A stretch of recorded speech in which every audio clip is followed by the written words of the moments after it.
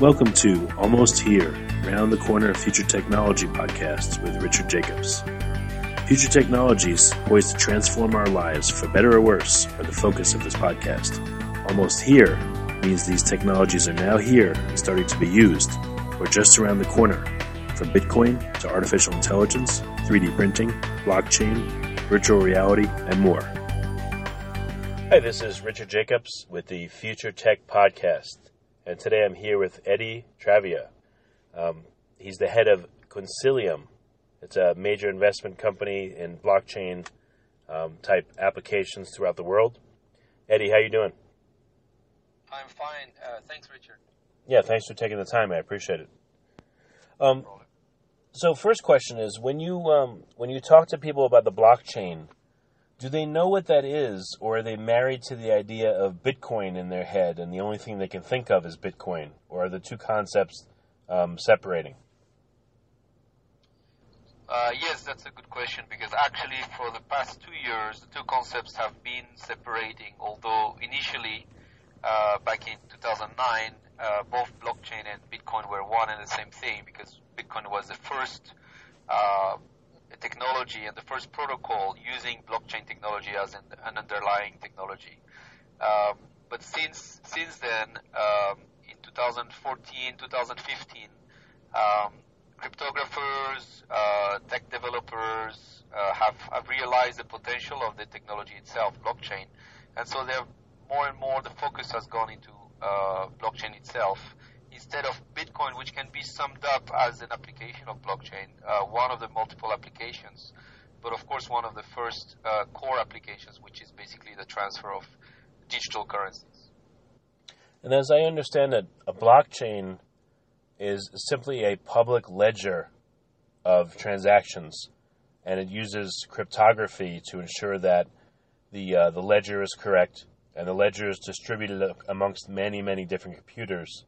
So it's very difficult, if not impossible, to be hacked. And again, everyone can look at the... Yes, that's it. That's a main initial purpose of blockchain. The problem with digital currencies that has been the main issue for the last couple of decades when tech developers and entrepreneurs were looking at creating different digital currencies before the era of Bitcoin.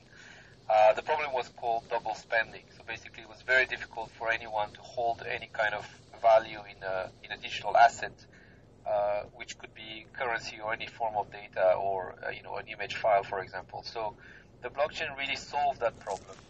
The problem that was solved was the fact that you could actually assign a value to a digital currency, because you know that digital currency could not be replicated because its position in the blockchain was actually only in one wallet or in one, the transaction would appear only in one block at a time.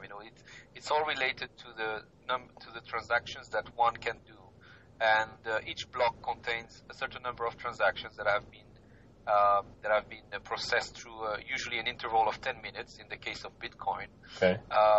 And what a user or what a Bitcoin wallet holder would do is basically transfer because it owns the private key. It can transfer that Bitcoin to another wallet. Without that private key, the user or the Bitcoin holder cannot do that. Right. Okay. And that's where cryptography comes on as the public-private key type of solution that has been existing for a long time. For example, in PGP, email, and other solutions of cryptography. So basically, blockchain is this aggregation, this combination of various technologies which have been existing for a while, just combined in a certain way that makes it special and in a way immutable. The immutability comes from the fact that all the transactions are hashed, and the information in the data in the block is hashed. Hashed meaning you take any kind of data and you transform it to one fixed string of characters with a fixed number of characters, and no one can change that. If you change that, then the whole information and the whole block would be kind of void in a way, would be broken. Right. So because of the hashing, it's impossible to go back and change anything in the blockchain without actually breaking that chain. That's great. Okay. So besides cryptocurrencies, what other uses for the blockchain are you seeing? Which ones have the most promise, and what are you seeing? So initially for the first few years of the Bitcoin era, the transfer of digital currencies was the main purpose. Now, of course, tech developers and users realize that actually you can put some data when you do a transaction. You can actually send some data, and then it was realized that you could also turn the whole system into a programmable money in a way, or into what is known today as smart contracts.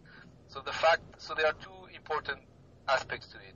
First of all, you can store a little bit of data. There is a limit in the block size currently, of course, and there is you can store some data in every time you do a transaction. So in the blockchain, so that data could, for example, be the hash of a notarized document. So one application in blockchain is to use it as a digital notarization of documents. So, for example, you could store social security documents, healthcare records, land registry information, and store the hash of this document into the blockchain. You wouldn't be able to store normally the whole document because that would be too heavy. Now, that's one application. The other applications are regarding the programmable capacity of programs and codes you can put on the blockchain. Initially, the Bitcoin blockchain was not really created in order to offer a very high level of programmability, if you may say, which is also usually mentioned as Turing complete. So basically, the programmability was not great, but so other blockchains have been created. So it's important to note that today there are hundreds of blockchains. Most of them can be seen as kind of clones of the original ones, but some of them serving a very specific purpose. And one of them, called Ethereum blockchain, for example, was created with the main purpose of hosting and processing smart contracts. So the codes of the smart contract would be in the blockchain. And therefore, that led to many applications. For example, smart escrow, smart bonds, smart derivatives. Can you give me trading aspect? Yeah, can you give me a real basic example of how a smart contract would be stored in the blockchain, and how, if it needed to be challenged, that agreement or that contract, how the data would be pulled out and what would be pulled out? Yes, sure. So the problem with the semantics is that a smart contract, to be honest, is not necessarily a contract in the legal sense of it. So basically, a smart contract is basically a program. So it's a bit important to notice that a smart contract will be just a code. So I give you an example. A multi-signature contract, in a way, is a smart contract in the sense that, for example, 3 different people could hold 3 keys for a transaction to be signed, but in order the transaction to be actually signed and processed, you would need only 2 keys out of these 3. So that's an example of a very simple kind of multi-signature contract that works a little bit like a joint bank account, basically, and gives a bit of security to a wallet. Now, the other smart contracts that exist today, and some of them are, of course, much more complex. For example, there would be an input. So the input can be either from the blockchain, such as a transaction or a transaction between wallets, or the input could be from the outside world. For example, let's say there is a program that is dependent on external data, like the price of gold, for example. So let's say there is a service, and there are services today that exist that are called oracles, and the oracles basically take external data that is not in the blockchain, that comes from, I don't know, for example, Bloomberg or Reuters or some commodities, benchmark for rates or for prices, and the oracle would feed that data into the smart contract in the blockchain, and it would be used, for example, to trigger the payment of some kind. So, for example, if the smart contracts could be written saying if the gold price that is fed through the oracle is above, 1,000, then this wallet would receive a certain amount of coins or of some kind of certain assets, right? Okay. So that's an example of a smart contract. But again, unfortunately, the word smart contract can lead to confusion because it's not necessarily a contract, and as such, doesn't really, in terms of your question around the legality, see it more as a piece of software and program than an actual contract. So the function of the blockchain is what? Is it's irrefutable way to make sure an agreement is enforced, or what is the magic of the blockchain? Why is it? Does it improve title to a piece of real estate, or why does it improve all these other functions you're talking about? How mechanistically does it do that? Yes. So the reason why it is being used for what we were discussing, like notarization of a land registry, the features that are important is, first of all the data that is entered is time-stamped. So it's already, in terms of, it's a, as we said, it's a ledger, it's like a database. Okay. It's a decentralized database, which means that there is not supposed to be a central control that will delete something or that would try to change anything. If you take the basic, what we call the public blockchain, like Bitcoin, right, which is really, which you can differentiate from the private blockchain. The private blockchain, the difference is you can control who are the nodes, you can control who is authorized or not to be in the network or is authorized to do some transactions. But the public blockchain is called a permissionless, so you cannot interfere, you cannot prevent some nodes from being added to the network. Now, in terms of the feature that is important, so first time-stamped, secondly decentralized. Decentralized means nobody is directly in control. The decentralization part of it also increases the transparency. So basically, you could allow, and that's the case of course, all the public blockchains, you can allow any third party to go and check that a transaction has occurred, even if the transactions are what we call pseudonymous, meaning that you only get a wallet address, you don't necessarily get a name of an organization, of a person. Right. So you get a wallet address, you know that this wallet has received a certain amount of data, or either value or data, and so the transparency aspect is important. And then the immutability, which is a very important feature of blockchain, especially the public ones. Immutability means no one can go back and change anything. So if you combine all that, time-stamped, transparent, decentralized, immutable, you basically get this new uncontrolled notary service that anyone can use, for example. Okay, so I can see how it would make a record essentially like set in stone. Ironically, it's electronic, but that couldn't be changed or altered or messed with. When you go through the process of verifying the information you're seeking, let's say there was a transaction, later on there's a problem, and the court wants to know, okay, did this really happen and when, and how would you check a given blockchain to extract the data you want to prove that XYZ happened, when it happened, and for the amount it happened, and all that? Checking the blockchain is actually quite a simple process, because today, at least on the Bitcoin blockchain, for example, you have explorers, but you also have explorers on the Ethereum blockchain. Most blockchain have one of the first components that blockchains usually build, developers of blockchains may build around a blockchain, are the wallets and the explorers, the blockchain explorers.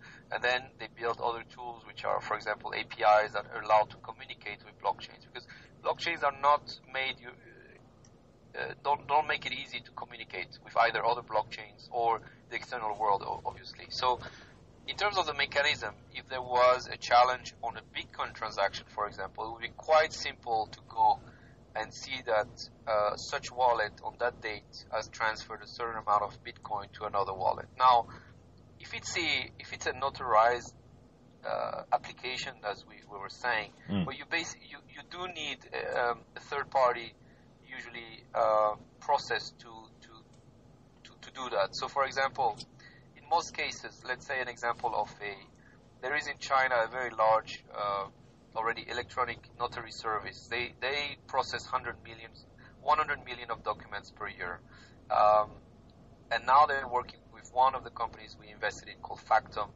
to actually notarize these documents and use the blockchain to what we call anchor it. So if you anchor only the hash, as I was saying, so not the actual document, then the hash, when you read it, is not going to give you any information. The hash itself will not tell you that this transaction happened. The hash itself is going to be just used as a reference, and it's going to be matched against another hash, which is in a regular database. So when this happens, there is a degree of centralization. There is a layer of centralization that you bring into the blockchain, which is necessary for many reasons. But so the main reasons are that basically you need an interface for the land registry or the notarizations company or for example the Department of Motor Vehicles to be able to access the information, to be able to check it against another database. So there is an added layer in that sense. Yes. Can you? Yeah, I don't mean to be, ignorant, but literally, can you give me one example? Let's say, a notarization, and there's a question about it. Can you tell me just the steps, literally, what would be verified, and then what would they do with the hash to match it to the actual data, and what would, can you give me any example of how that would happen mechanistically? Yes, sure. I mean, as I was saying, normally the data itself, the document itself wouldn't be on the blockchain itself, so it would be a hash. So the interesting thing about the hash is that, as I was saying, you can only go from the document to the hash, which means that you would need to have, let's say that if you rehash the exact same document, it should give you the exactly same hash. If you change the comma in the initial document, then the hash will be completely different. So there would be basically two ways to do it. Either you have stored the hash in another database and then you just compare it, and if they completely match, it's just a fixed string of characters. If they match, then you know that, the same document has been entered into that database, into the blockchain at that date, because there is a timestamp. If you don't have the hash, then you would have to rehash exactly the same document, and then you should be able to get the same hash. But that's always a little bit trickier because if there is a little bit difference, then it could not work. But that's why there's companies that are actually storing the initial hash at the time you hash it in a different database, so you can later compare it. But technically, you could basically rehash the document and make sure that the two hashes are identical.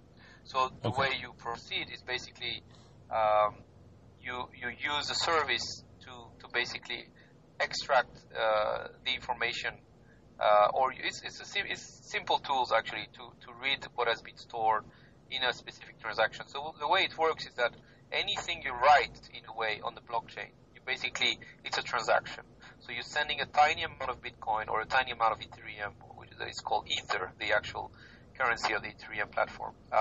And with that transaction, there is, for example, the little piece of data which is a hash, and then you can read it again in the other when you do explore the blockchain but of course it would be it's much easier to have the transaction and to know that this transaction happened at that time, and then you can basically using simple tools to go back and have a look at it. Okay. Yeah, I didn't mean to drag this out, but I figure I'm at least. It's good for it's good for people who know about blockchain to see that it's not that complicated. I think the only degree of complexity is because first of all it incorporates many different technologies, and now on top of that there are programming languages for example smart contracts, and then on top of that, for example, you can add oracles or APIs, etc. So there are different. Let's say it's a combination of things, and it's a combination of concepts that make it a little bit more complex. And of course, the fact that this is open source, and so the public blockchains are usually open source, it means that many people have started to clone them and to make a variety of blockchains.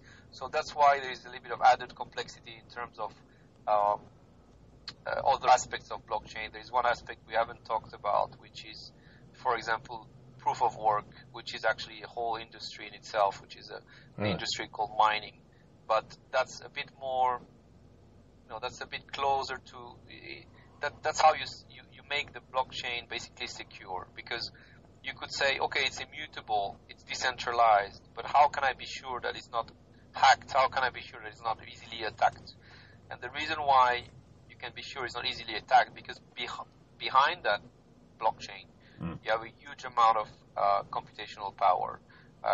In the Bitcoin case, you're talking about thousands and thousands of times more powerful than all the supercomputers in the world. So basically, it's probably the most powerful network on the planet, and this means that it has never been hacked. So the Bitcoin blockchain, since 2009, since it first started, what we call the Genesis block, has never been hacked. Now, you may have heard about exchanges being hacked, wallets being hacked, but the blockchain itself has never been hacked. So, okay, with Bitcoin, I understand mining, the reward is to get Bitcoins and make money, but in other systems, Yes. in other blockchain systems, who would mine or who would offer proof of work and why? What's the incentive for people to expend the computational effort and electricity and all that to create proof of work for other blockchains?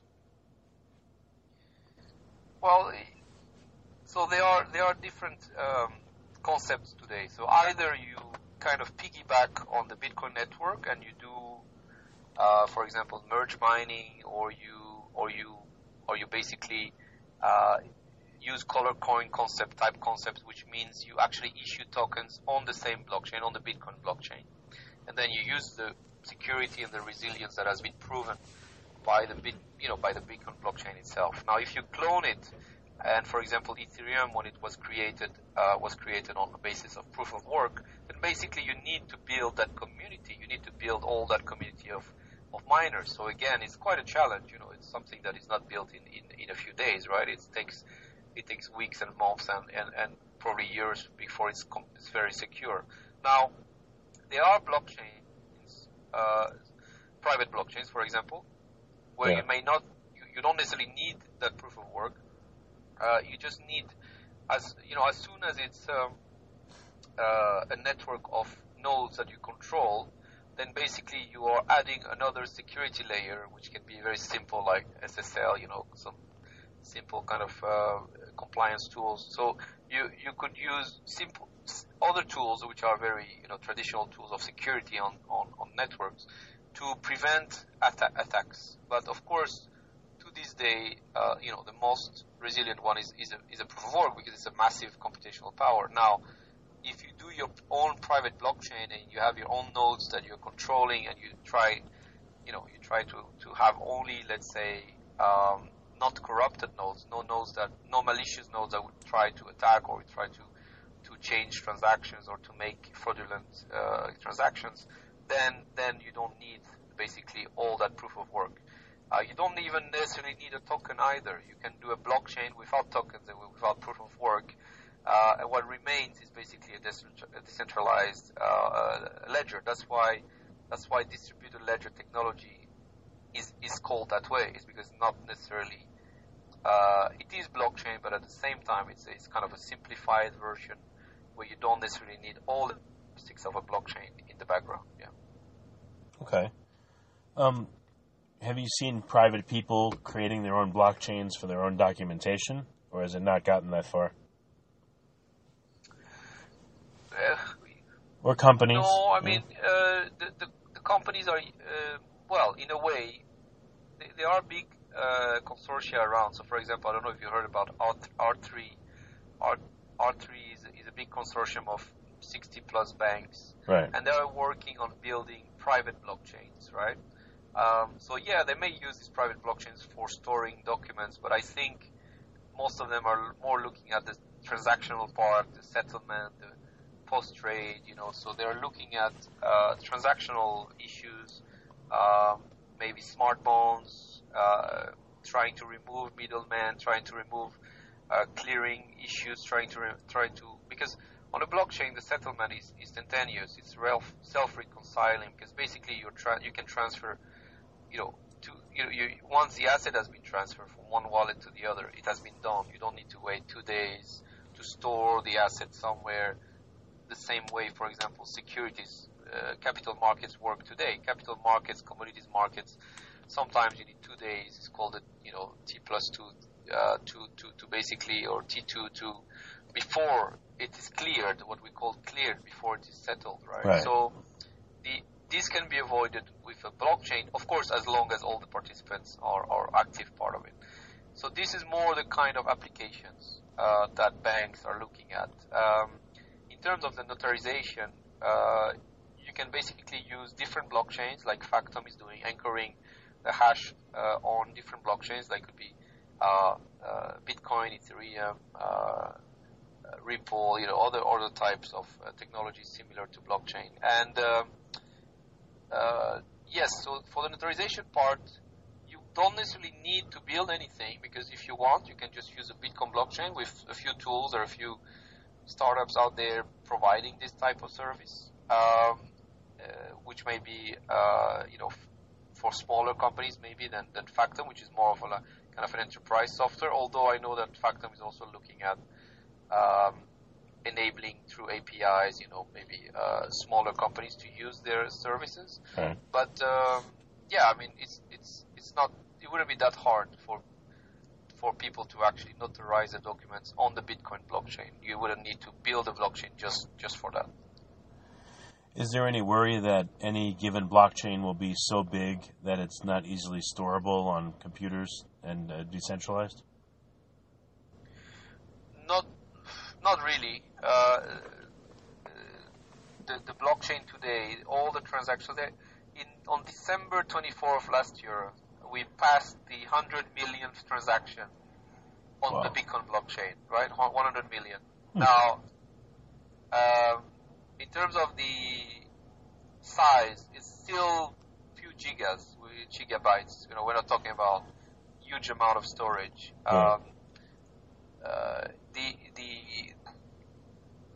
The size of the block itself is a major issue right now. It's a topic of controversy. There are some events called Scaling Bitcoin. There are some solutions like segregated witness, SegWit. There are Lightning Network. There are different solutions out there that are supposed to help with the block size capacity. So the block size capacity is a concern because right now, for example, if you look at the number of transactions you can do on the Bitcoin blockchain, is about 7 per second, which is of course much lower than any Visa or any major payment network. And one of the ways to speed it up would be basically to store more transactions in one block, right? Right. That's one way to do it. It's not the only way, obviously, but that's one way to do it. There is a company also that I know very well we have invested in called RSK. Its project is called Rootstock, and they are providing smart contract capacity on the Bitcoin blockchain through a sidechain. The sidechain is basically a kind of independent blockchain still that is regularly validated by the main blockchain. And they're using this technology, a sidechain with a federation of nodes that they control. So it's a bit kind of a hybrid system. So you have the Bitcoin blockchain, which is extremely secure, and you have a sidechain on which transactions can be done much faster. And because transactions can be done much faster, you get to a kind of low latency, high frequency type of transaction environment. Right. But still these transactions regularly will be also appearing on the Bitcoin blockchain, but not instantaneously, obviously, because they're much faster.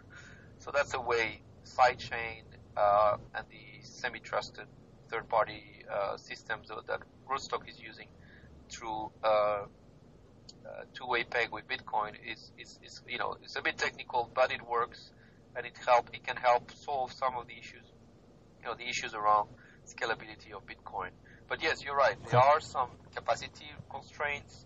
The capacity constraint is not today really the number of gigabytes that the whole blockchain has been stored since its creation. For today is quite manageable, and as you know, storage in the long term is something that gets cheaper and cheaper. So right.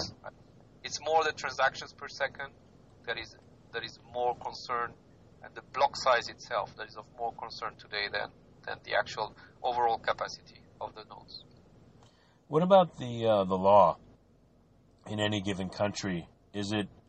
I know that it's probably slow to react, but are there any laws coming or on the books that will accept blockchain evidence, and what are the rules on it? Have you heard anything in this sphere yet that's materializing? Yes, not too long ago, a few months ago, the French government actually issued a statement and that some types of bonds, French bonds, mini bonds, I think they call it.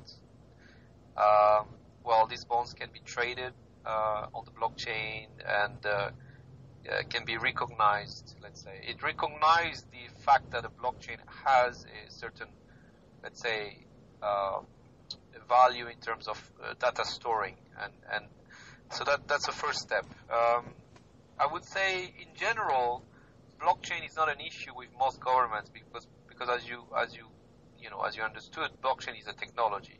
The currency aspect, of course, is a much trickier aspect legally, because obviously the currency, has been traditionally the exclusive, let's say, domain, yes, of a country, of a government, right, or the mint, or the minting, call that the mint of a country. Right. Now, under usually central bank or some monetary authority. Now, in some countries, for several years, there have been what we call complementary currencies. So, for example, in the UK, Bristol pound, in Switzerland, the WIR, which is, I think, WIR, which has been coexisting and authorized by the countries because they were serving a specific purpose, usually in a limited geographical area, like a city, a region, a province, etc. Now, of course, Bitcoin has kind of, it's like a bowling ball in that space, because Bitcoin comes as a decentralized currency with no possible government control, no territoriality aspect. You can send Bitcoin from US to China with absolutely no control, because basically you're just entering a transaction in a ledger, right? So there is no physical, there is absolutely no physical movement of any kind. Not that there is physical movement with a bank transfer, but with a bank transfer, you have to go through the hoops of different banks, different authorizations, etc. Now, that is a tricky part. I would say that with blockchain, yes, you're right. I mean, there could be kind of a recognition of an entity, like a central bank or some entity that the data is stored, that the data has a certain, it's being recognized as being stored, etc. But the main issue is definitely around the currency. And one of the issues that a lot of startups in the currency, and unfortunately sometimes in the blockchain world, because they basically confuse both of these, is that it's very difficult still today for a lot of Bitcoin companies or digital currency, and even sometimes blockchain companies, to open regular bank accounts to either do business, pay their staff, etc. Right. That is a shame, but that is also a problem that a lot of money transmitters have, and that is also a kind of a byproduct of the whole de-risking that is existing today, which in banks, which is kind of a terrible concept, which means that any business that creates potential risk to the bank is basically not welcome. Right, and unfortunately, a lot of these have been labeled that way. But getting away from just the currency aspect of it, and the reason I'm asking you this is because you're involved in blockchain technology, not just the currency side. Yes. What about if police departments used blockchain to secure evidence, the gathering of it? What about, like you said, notary? The proof of it comes from the blockchain.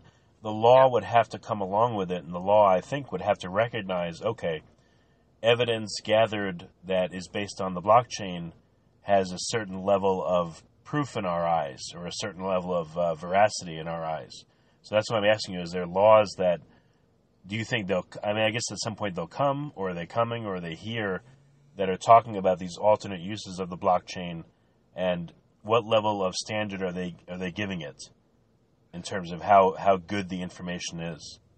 Yes, you're right. So that's an interesting case. So in the case of a proof that would be, and the proof itself would be either stored or, as I said earlier, maybe the term can also be called like anchored or hashed on the blockchain. Yeah, yes, can a court of law use this as a proof? So as I was saying, France seems to be starting, it's a small step, but they recognize at least one application. Right. What you need is probably jurisprudence, or you need basically a case, kind of a case to start this whole process. I would say that laws are coming, should be coming. I mean, in the conference where I was yesterday in Conagenda, the two leading lawyers in the space, Marco Santori and fortunately I don't remember the name, but the other lawyer was from the law firms Perkins Coie, which is a very well-established law firms with startups, tech startups in Silicon Valley, and crypto and blockchain companies. They were talking about the different challenges of around blockchain and digital currencies, but also blockchain. So you're right. Basically, the law will adapt at some point. Will not really adapt, but will basically catch up with this kind of new technologies. There is one aspect of where the law is already working with blockchain companies, or what we call blockchain forensics or chain analysis. Okay. So there are a few companies around the world that are doing this. I know one in the UK. There are some in the US, in Europe. What they do is they basically help Interpol or the police administration of some kind, or investigation units, to basically use the blockchain to track certain assets used in fraudulent activities. You probably heard about famous cases like Silk Road, etc. But there are smaller cases that we don't talk. Not that we in the media doesn't talk about regularly, which are a bit more discreet probably, or smaller, where still Interpol or investigation units are interested to know about, and there are companies, startups actually built on this model, on the model that they're going to help do forensics on the blockchain, and they're going to go and try to find the source, the data, where the data comes from, everywhere it has been going. And because as I was explaining earlier, you can track all the transactions. There is transparency kind of aspect, which is also an interesting governance aspect, can be built into, is there. So basically you have the capacity, even if sometimes can be, confusing, etc. So you have the capacity to go and track transactions. Okay. Or data, yeah. And the last question I wanted to ask you, anonymity versus transparency. It's kind of funny that Bitcoin, one of its premises was supposedly anonymity, or pseudo-anonymity. And blockchain is all about transparency. So where do you see these two opposing forces going with the technology?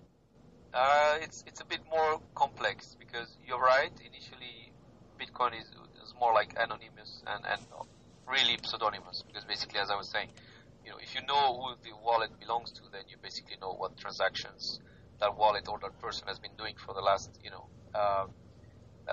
7 years, right? So it's you're right. There is that aspect. Now, as you were saying, there is a lot of irony in the whole process. The fact that, for example, governments and central banks would actually be quite favorable to cryptocurrencies, in the sense that they are entirely trackable. So it's basically extremely stupid to try to do anything fraudulent with Bitcoin, because as we were saying, everything can be tracked, and you cannot really pretend or rely on the fact that they will never catch you, because there is a chance. Now, central banks see the aspect whereby cash today can be transacted hand to hand without anyone knowing about it, right? And in a world of negative interest rates, like in Europe now, like in Germany, where you pay to have your money in a bank, right?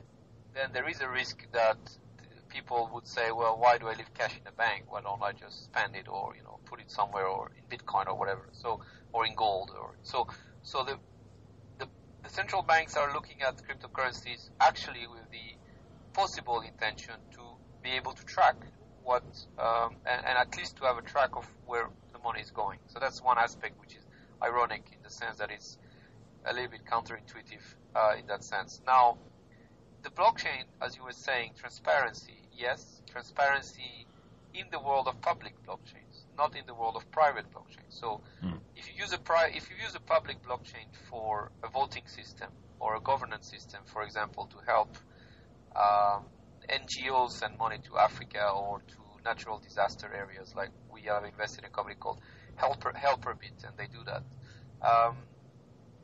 Yes, you bring a level of transparency that people need. People would trust more NGOs, non-profit companies, whereby you actually know that a certain amount of the money and a large proportion of the money has actually gone to the area where you wanted it to go.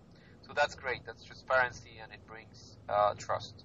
Now, in the private blockchain world, you can have the opposite. You can basically have a lot of transactions, and the private blockchain would try to make sure that only the nodes and only even certain nodes can know about the transaction.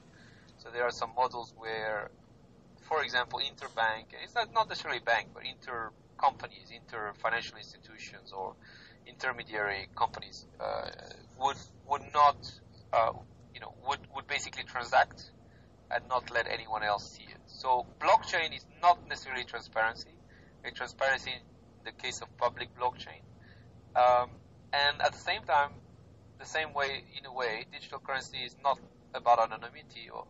And there are many solutions out there for anonymous transactions, like clones, like Dashcoin and Monero, and now a new one called Zcash, which is a whole different topic. Won't go too much into, but it's zero proof knowledge. But there is a demand for anonymity on blockchains for certain traders, certain users. And at the same time, one day a central monetary authority could issue a cryptocurrency because of the trackability of the whole system. Okay, gotcha. All right, well, is there anything that you wanted to bring up that I didn't ask you? Just maybe a quick parenthesis on the trust, because I realize I maybe pronounced this word a bit late in our conversation. I think trust is quite important. The fact that you can rely on a network, on a decentralized network. You can trust a decentralized network to perform certain uses and certain applications and certain processes, and trust that is being done because you trust basically the cryptography, the math, the program behind it. So that's quite an important sector. There is one area that I could quickly talk about, which is Internet of Things. Because blockchain has potential users in the world of Internet of Things, because it can both on the currency side, because of course machine-to-machine payments are much easier in a language they know, which is data, and that therefore the wallet of your car may communicate with the wallet of your plug of, if it's an electric car, more easily in cryptocurrency of some kind than in dollars or what we call fiat currency. But at the same time, in Internet of Things, blockchain can be used as a blockchain itself, not only for payments. So that's another area which is, of course, of interest today. So these are, and just to clarify that, we are investing. So we have invested in 15 companies since 2013. Wow. We are also educating. We are doing blockchain tech labs around the world, mainly in Europe and London for the moment, because that's where I'm most of the time. But we're open to do more around the world. We think that education is very important, both for the tech developers, but also for executives of companies, entrepreneurs, or brokers, accountants, etc. So we do blockchain training, and we do blockchain tech training as well. And the last thing for listeners that want to get involved with Consilium, what opportunities do they have to either take one of your training programs or to present to you a candidate for investments? I mean, how can people contact you? there is a website called coinsilium.com, coinsilium.com. There is information there about our training programs. Quite easy to send us an email about that at info@coinsilium.com. There is also the fact that we are quoted on a new junior market in London called ISDX, the ICAP Securities and Derivative Exchange. So that's a way, for example, for people to, let's say, buy in our portfolio of 15 companies and our activities in a way, really? Or invest in the space. And then, yes, and I'm regularly speaking around the world. I'll be speaking in London soon, I think in about a week or 10 days' time, at an event called Blockchain Money. I'm easily, you can find me on LinkedIn, Twitter, etc. Startup Eddie is my Twitter handle. Okay. All right, Eddie. Well, I really appreciate your time. Thanks for taking the time to do this. All right. Great. Thank you very much, Richard. Bye-bye. You have been listening to Almost Here, Around the Corner Future Technology podcast with Richard Jacobs. Subscribe to this podcast, post a review to discover more future technologies that are poised to transform our lives for better or worse, such as Bitcoin, artificial intelligence, 3D printing, blockchain, virtual reality, and more.